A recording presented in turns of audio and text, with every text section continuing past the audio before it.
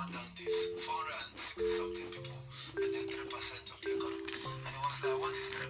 You know that kind of thing. I mean, just for that number of people, forgetting about 200 million people.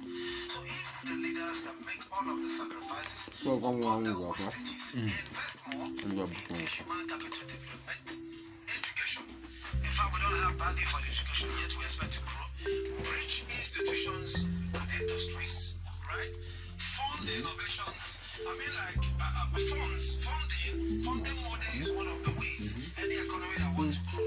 Do you know that Facebook, Mark Zuckerberg, is richer than the whole West Africa economies put together?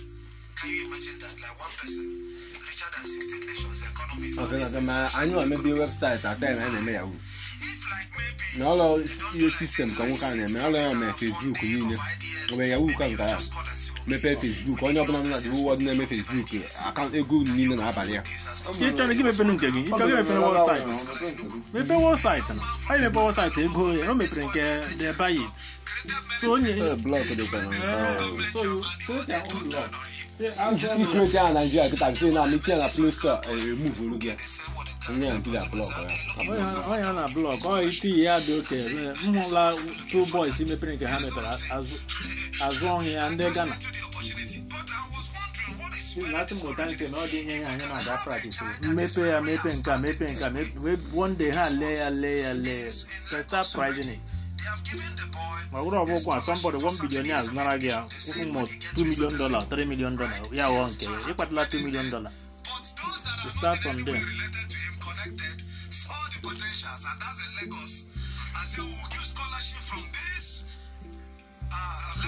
upwards. So when we don't value into those areas, invest into it, then the enormous potentials that come from the creative, cultural, and initiative industries will lose out on it, which of course is the aspect of the economy is always, more visible, tangible than the hard economy.